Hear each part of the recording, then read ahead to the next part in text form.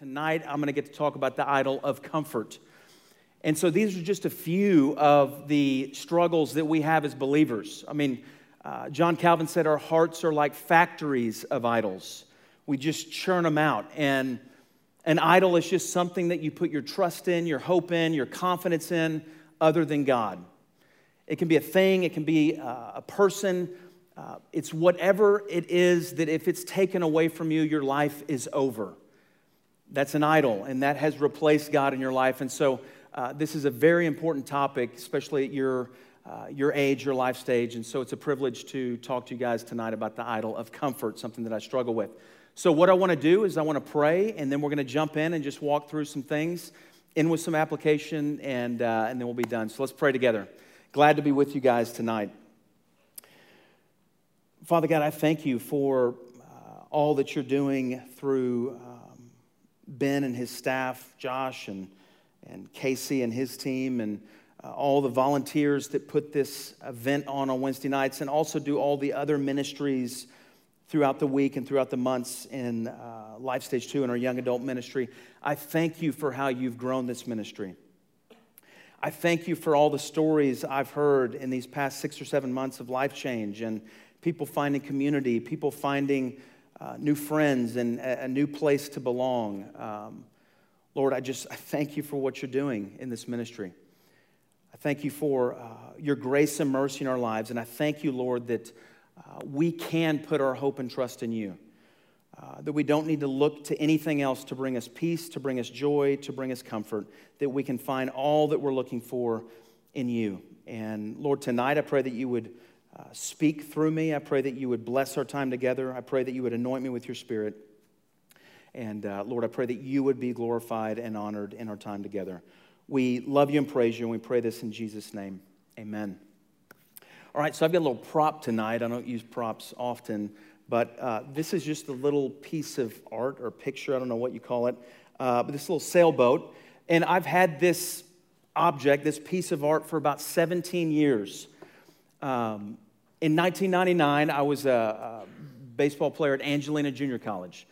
And those of you who know my story, in 1999 was also when I really began to struggle with anxiety and depression. And it was a very difficult time in my life. I had a hard time just getting out of my bedroom to go to class, to go to baseball practice, much less even driving home to Fort Worth, which was about a 4-hour drive from Lufkin, Texas. And during that fall semester, the assistant coach at Angelina, Tyler Wilt was his name, he came to me and he said, "Man, I've got a great opportunity for you. I think it's perfect.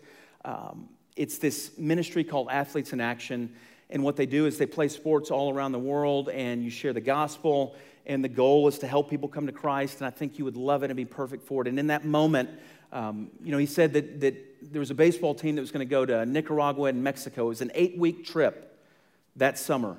And in that moment, I was so excited about the thought. And then in that moment, I was terrified at the thought of saying yes to that and stepping out of my comfort zone and going on this trip with Athletes in Action. So I had this decision I had to make. And for me in that moment in my life, it was a very difficult decision. But I got to the point where I was like, you know what? Screw it. I'm going to say yes. I'm scared to death. I don't want to do it. Everything inside of me is saying stay where you are. But I told Coach Wilt, I'm in. And he gave me the application. I signed up. I raised the money, and I made the team. And so I went on a journey of 8 weeks that summer after my sophomore year at Angelina Junior College. And it was terrifying. And every day was a test of the will. And every day for 8 weeks, I saw God come through again and again and again.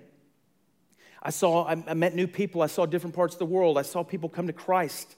Hundreds of people come to faith in Christ. And I was one of the last guys on the team to share my testimony. We all shared our testimony after these games that we played. We'd play these all-star teams with like 60-year-old men and 12-year-old boys, and it was really cool and crazy. And I was one of the last ones to share my testimony. So we were in Nicaragua, and we're on this field, and it was super hot, middle of July, and there was an active volcano kind of off in the distance that just was, spraying out smoke. It wasn't erupting, but just smoke was drifting over the field. It was super hot, and there were no fences on this field. And so the crowd was out on the field. I played shortstop, and there were fans behind me. You know, I'm hearing people talking in Spanish behind me in the middle of the game, and I'm having to fight through the crowd to do my job playing baseball. So it was crazy. It was uncomfortable. The water that we had was limited and extremely hot. I mean, it was stressful. And after the game was over, everybody crowded around, and I had to share my testimony. And I really wasn't big on getting up and sharing my testimony at that time, and kind of an introvert. And so once again, I stepped out in faith and shared my story. And my story wasn't complete yet. I mean, I was in the middle of one of the biggest trials of my life, but I just was honest with the people. And, you know, there's probably 400 or 500 people crowded around. And the elder of that little town, one of the main guys, an older gentleman, presented me with this picture. I didn't know why. I mean, it's a boat. We were inland. I didn't see ocean for miles. But, you know, it meant a lot to me. That's the first time I really had shared my testimony in that kind of environment. But I never really knew what the boat meant, really until today. As I was prepping for this talk and thinking about the idol of comfort, I realized that what this boat represented for me was the reality that I had a choice to make. I could risk stepping off the shore of comfort, stepping out of my comfort zone and going off on a journey of which I didn't know where I was going, didn't have a clue, or I could just stay back on the shore. And I think what this boat represents for me is the fact that I chose to step out in faith even though I was scared to death. And because of that, I got to experience some amazing things that I would have never experienced if I stayed in my little comfort zone where things were safe and things were in order. And so tonight, here's what I want to do. I want to give you a big idea that I'm going to break down, and that's going to be the sermon. And here's the big idea. You can't live for the glory of God and bow at the altar of comfort. You can't live your life for the glory of God and at the same time bow at the altar of comfort. Those two things are mutually exclusive. You can't do it. You can't have a comfortable, safe, secure, convenient life and live a life for the glory of God. And so all I want to do is part one, what does it look like to bow at the altar of comfort? We're going to look at that. And then part two, what does it look like to live for the glory of God? And then we're going to do some application, and then we're going to be done. So number one, what does it look like to bow at the altar of comfort? I teach for the post-college residency. We're going through the Old Testament, and just a few weeks ago, we talked about Israel in the wilderness. We call it the wilderness wanderings of Israel. And if you're not familiar with the context, long story short, there was a man named Joseph, and Joseph had a dream when he was a kid, and the dream was that he was going to be second in command of this powerful nation, and his brothers were going to come bow to him, and his dad was going to come bow to him, and they were all like, that's crazy. He was one of the younger brothers. And so they sold him into slavery, and fast forward decades, this Joseph, who was sold into slavery, then put in prison. It's a crazy story. You can read it at the end of Genesis. But eventually, Joseph becomes second in command in Egypt because he interpreted a dream for Pharaoh. And in return, Pharaoh, when the dream came to fruition, and the dream was about a big drought, and Joseph was put in charge of taking care of the food and providing for the nation, in return, Pharaoh said he could bring his family to Egypt. And so this people of God, the Israelites, came to Egypt and lived there for a long time. But eventually, and if you have your Bibles, you can go ahead and start flipping to Exodus chapter 1. But eventually, that Pharaoh and Joseph and those brothers died off. And here's what it says in Exodus. It's on the screen if you don't have your Bibles. In Exodus 1, verse 8, here's what it says. Now there arose a new king over Egypt who did not know Joseph. And he said to his people, behold, the people of Israel are too many and too mighty for us. Come, let us deal shrewdly with them, lest they multiply. And if war breaks out, they join our enemies and fight against us and escape from the land.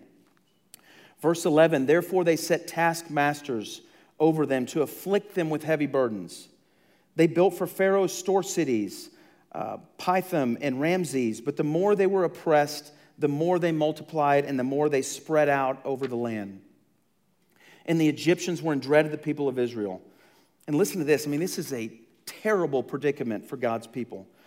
So they ruthlessly made the people of Israel work as slaves and made their lives bitter with hard service in mortar and brick and in all kinds of work in the field. In all their work, they ruthlessly made them work as slaves. Terrible conditions, back-breaking labor, in bondage and slavery to Pharaoh and his government to do their bidding. It was awful, and they cried out to God, and eventually God heard their prayer and responded. And most of you guys, if not all of you, know the story of God delivering this people from Pharaoh, the plagues, the 10 plagues. And eventually he parted the Red Sea and they were delivered. They were saved from the bondage of slavery to this great enemy, Pharaoh. So terrible conditions, bad, set free. Finally, we're set free, and now they're in the wilderness on the other side of the Red Sea, and let's see how the people of God respond. Exodus 17. All the congregation of the people of Israel moved on from the wilderness of sin by stages, according to the commandment of the Lord. And they camped at Rephidim, but there was no water for the people to drink. Therefore the people quarreled with Moses and said, "Give us water to drink." And Moses said to them, "Why do you quarrel with me? Why do you test the Lord?" But the people thirsted there for water. And the people grumbled against Moses and said, "Why did you bring us up out of Egypt to kill us and our children and our livestock with thirst?" And then fast forward to Numbers. It'll be up on your screen. Numbers 11:1. And the people complained in the hearing of the Lord about their misfortunes. Further down in verse 4, now the rabble that was among them had a strong craving, and the people of Israel also wept again and said, "Oh, that we had meat to eat. We remember the fish we ate in Egypt. That cost nothing. The cucumbers, the melons, the leeks, the onions, and the garlic." I don't know what leeks are. That doesn't sound very good, but they liked it. Verse 6, "But now our strength is dried up, and there is nothing at all but this manna to look at." Man, what a grateful bunch. This manna that's raining down from heaven to look at. And then finally in Numbers 14, and I'm going somewhere with this. Hang with me. Numbers 14 should be up on your screen. "Then all the congregation raised a loud cry, and the people wept that night. And all the people of Israel grumbled against Moses and Aaron. The whole congregation said to them, 'Would that we had died in the land of Egypt, or would that we had died in this wilderness. Why is the Lord bringing us into this land? To fall by the sword? Our wives and our little ones will become a prey. Would it not be better for us to go back to Egypt?' And they said to one another, 'Let us choose a leader and go back to Egypt.'" So God appointed them a leader in Moses, and they were set free from this bondage to slavery. And they got to the point to where they said, "You know what, God, we don't want your leader. We don't want your mediator, Moses. We're going to pick our own leader, and we're going to go back to the way things were." They had this selective memory that we're going to go back to the good old days when it was comfortable and safe, and we had free food, and we had garlic and seasoning for our meats, and that was the good old days. This is terrible. How do you think that made God feel? Do you think that brought glory to God for them to see all of these miraculous things happen and then say they wanted to go back into slavery? Where they now see it as a place of comfort? There's a few things I want you to think about. Number one, do you find yourself wanting to go back to the way things were before you became a Christian?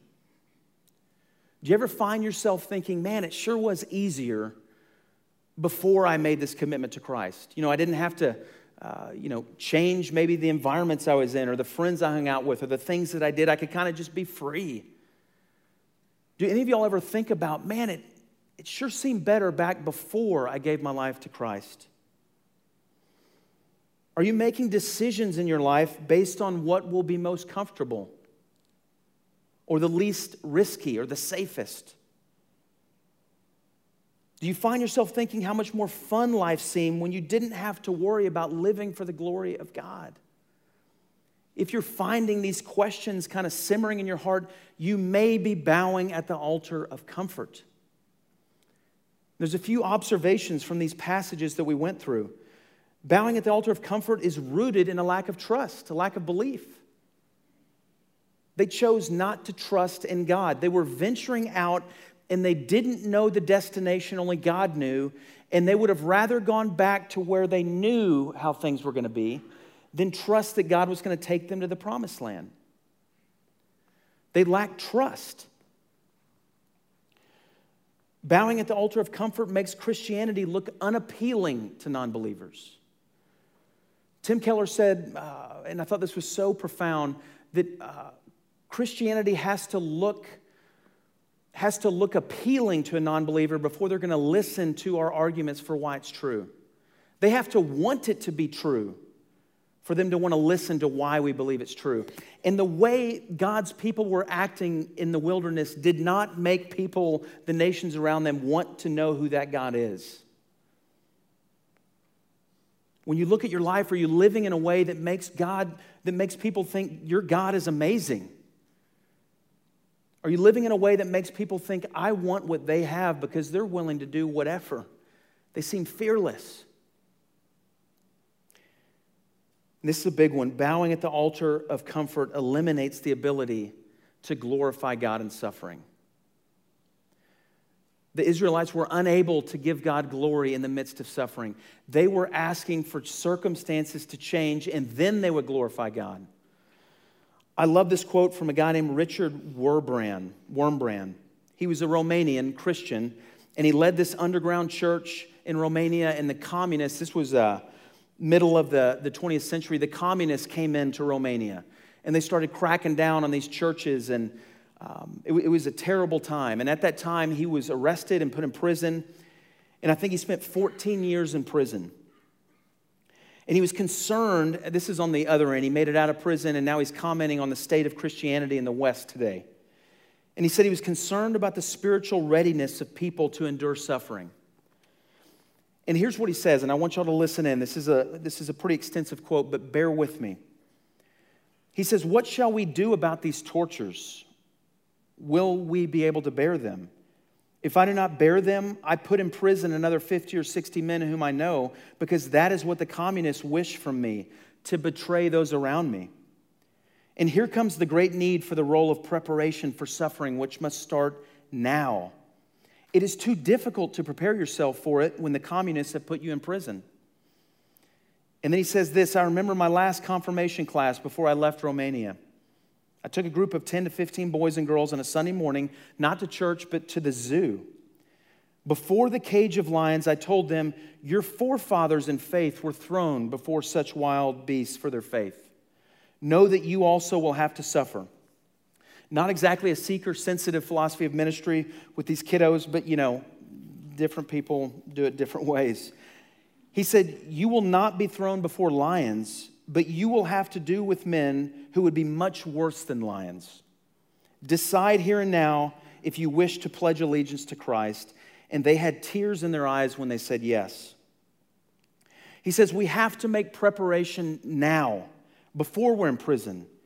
In prison, you lose everything. You're undressed and given a prisoner suit. No more nice furniture. No more nice carpets or nice curtains. You do not have a wife anymore. You do not have your children. You do not have your library. And you never see a flower. Nothing of what makes life comfortable and pleasant remains. And nobody resists who has not renounced the pleasures of life beforehand. Did you hear that? Nobody resists who hasn't decided beforehand that I'm not going to bow at the altar of comfort. If you wait till you're in the midst of suffering, until you're in the midst of persecution, you will not be able to withstand it. You will renounce God before you renounce comfort. If comfort is your God, then God will not be glorified when things get tough. Number 2, so what's the alternative? If that's what a life looks like that bows at the altar of comfort, what does a life look like that lives for the glory of God? I want to give you just a few pictures of that from the Bible, and the first one is Moses. Great example. Hebrews 11:24, it's up on the screen. to 27. This is the great Hall of Faith chapter in Hebrews, where they go through a list of people who live by faith. And it says, by faith, Moses, when he was grown up, refused to be called the son of Pharaoh's daughter. So Moses was adopted into Pharaoh's family, and he was an adopted son of Pharaoh. And he, choosing rather to be mistreated with the people of God than to enjoy the fleeting pleasures of sin. He considered the reproach of Christ greater wealth than the treasures of Egypt, for he was looking to the reward. By faith he left Egypt, not being afraid of the anger of the king, for he endured as seeing him who is invisible. He endured as seeing him who is invisible, Jesus Christ. And so Moses had a choice to make. Moses could stay in that comfortable palace where he had everything he could ever imagine and probably future positions in the government, maybe one day become Pharaoh. It was all set up. It was convenient. It was comfortable. It was safe. Everything was orchestrated for him, and he chose to give up all of that to live his life with God's people for God's glory. I'm telling you guys that we read that in the Bible, but can you imagine the difficulty in walking out that door to Pharaoh's palace and never turning back? And saying, Lord, I don't know what's going to happen to me, but I'm going to trust in you and I'm going to go. It's amazing. And then, of course, the Apostle Paul. The Apostle Paul was a gifted individual who had the highest level of training as a Pharisee in the Jewish religion. He was smart. He was groomed to be one of the best scholars of the day. Everything was set up. But he gave it all up to follow Christ. In his 2 Corinthians, he's forced by the Corinthian church to kind of defend his ministry. They're beginning to question whether he's really a legit, apostle or not, because some false apostles are coming in and being like, man, Paul, he didn't know what he's talking about. He's not the real thing. We're the real thing. And Paul says, okay, if you want me to boast, I'm embarrassed, but I'll go ahead and boast. And here's how Paul boasts in 2 Corinthians 11. He says, what I'm saying with this boastful confidence, I say not as the Lord would, but as a fool. Since many boast according to the flesh, I too will boast. So you want to play that game? We'll play that game. For you gladly bear with fools, being wise yourselves. For you bear it if someone makes slaves of you, or devours you, or takes advantage of you, or puts on airs, or strikes you in the face. To my shame, I must say we were too weak for that. But whatever anyone else dares to boast of, I am speaking as a fool. I also dare to boast of that. Are they Hebrews? So am I.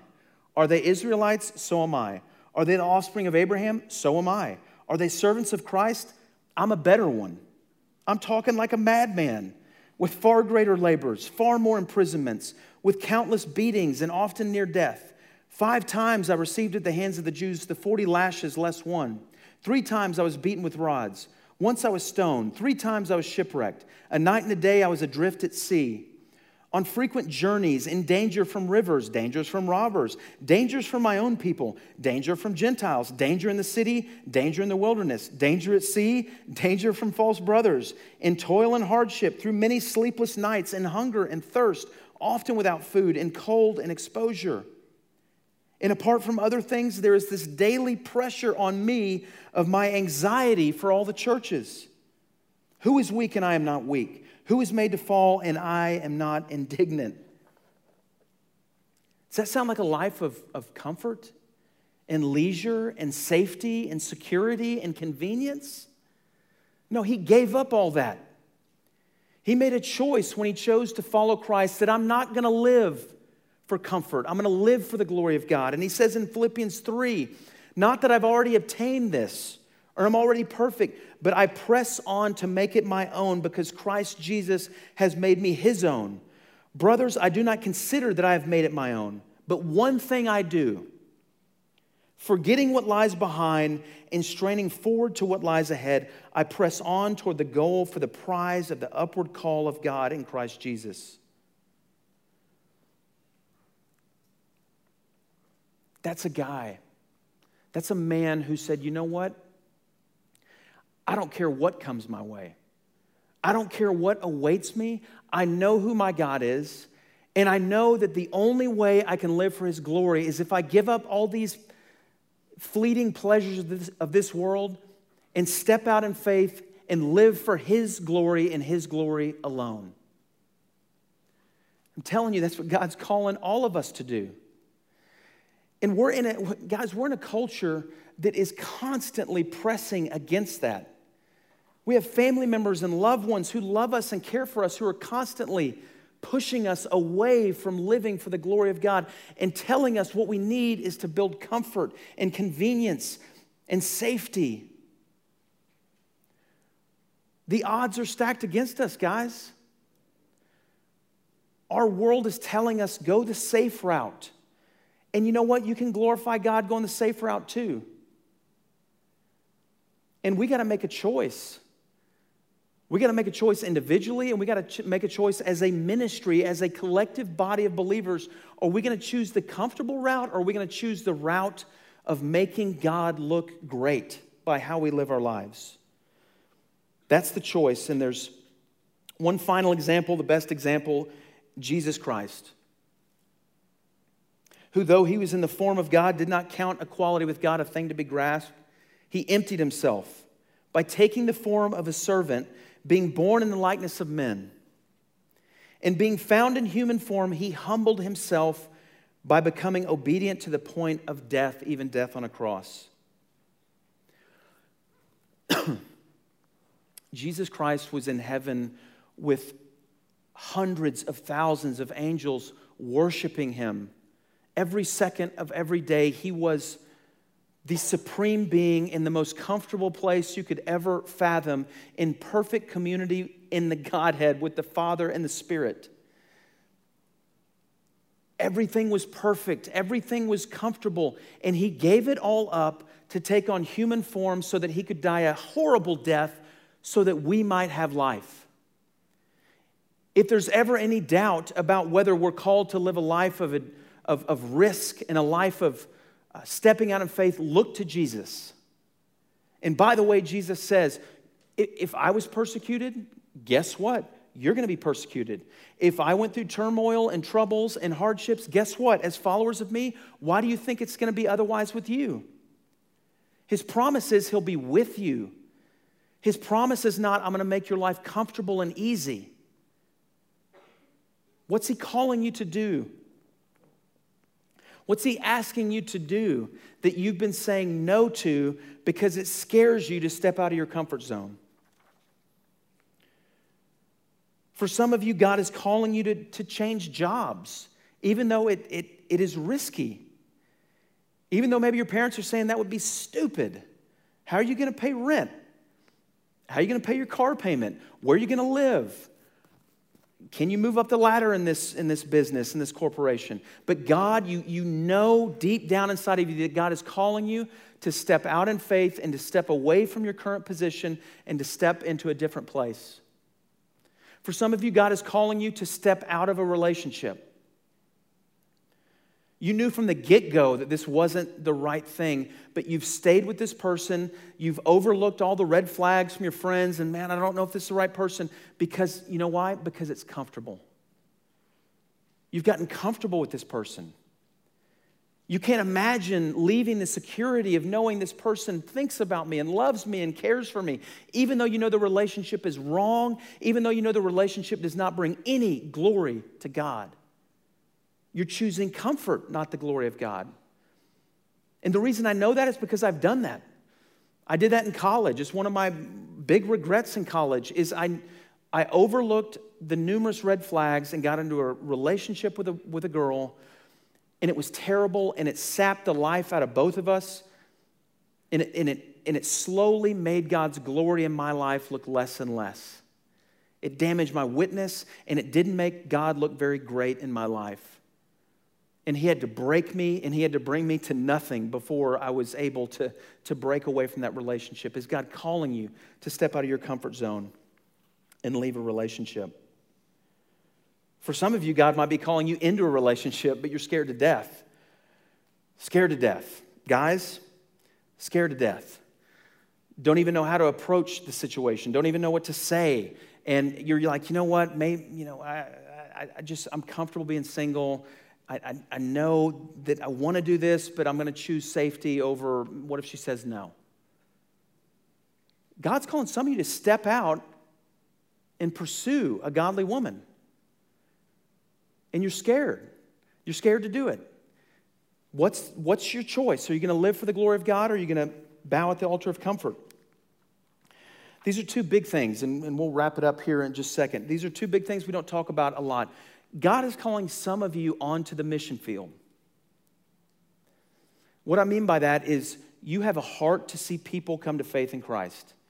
You love meeting people from different cultures. You love seeing the gospel go to the ends of the earth. And for a long time, you've had this thing inside of your heart that's like, I want to be one of those people that leaves it all, that leaves the American dream, that leaves all the comfort and safety of this world to go to the ends of the earth, to a dangerous place, so that some people could come to faith in Jesus Christ to be saved. And He's put it on your heart, and you've been resisting it for a long time, and I think God's telling you tonight, step out in faith and go on to that mission field. For some of you, it's step out in faith and go into the ministry and not make a lot of money and not build up a big savings, 401k and retirement and live a life of, struggle financially, but a life where you get to see people come to faith in Christ and grow in Christ and be a part of an amazing community and be able to speak into people's lives. He's calling you into the ministry, but you're resisting because you're comfortable. I could go on and on and on. We just don't have time. The last one I want to talk about is God is calling some of you to live an ordinary life. And you know what? That scares you to death. You've kind of built your image on being the person that lives the radical life and goes to the ends of the earth and is the adventurous one. And God is actually calling you to live an ordinary life, to live in Fort Worth, to get a normal job and work 9 to 5 and start a family. And that scares you and that's uncomfortable, but He might be calling you to that. So I can't tell you what it is. For some of you, it's the opposite of that. And for others, it's, hey, God's calling you to just be consistent and faithful where you are. What is God calling you to do? What are those things you're holding on to that God's saying, release it and let me be God in your life? Like most idols in our lives, comfort is a good thing that becomes a bad thing when you make it the only thing. Comfort is a good thing that becomes a bad thing when you make it the only thing. If you're building your life on safety and comfort, it is your idol. And I'm calling you tonight to step out in faith and give that thing over to the Lord and allow Him to come in and lead your life.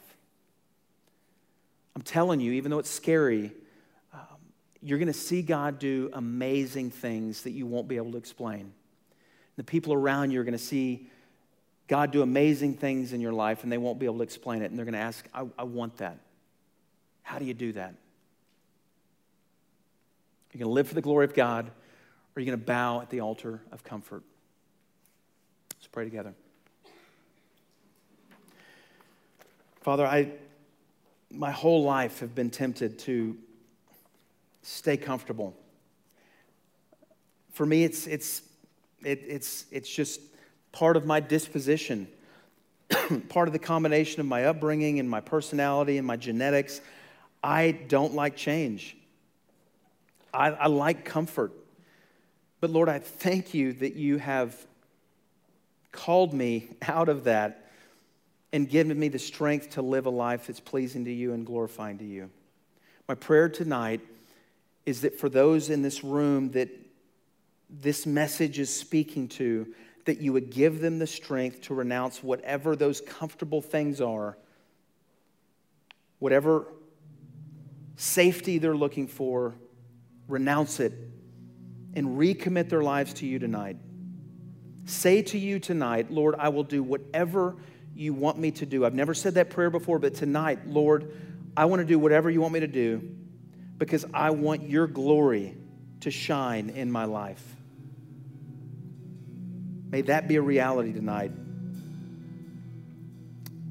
In Jesus' name.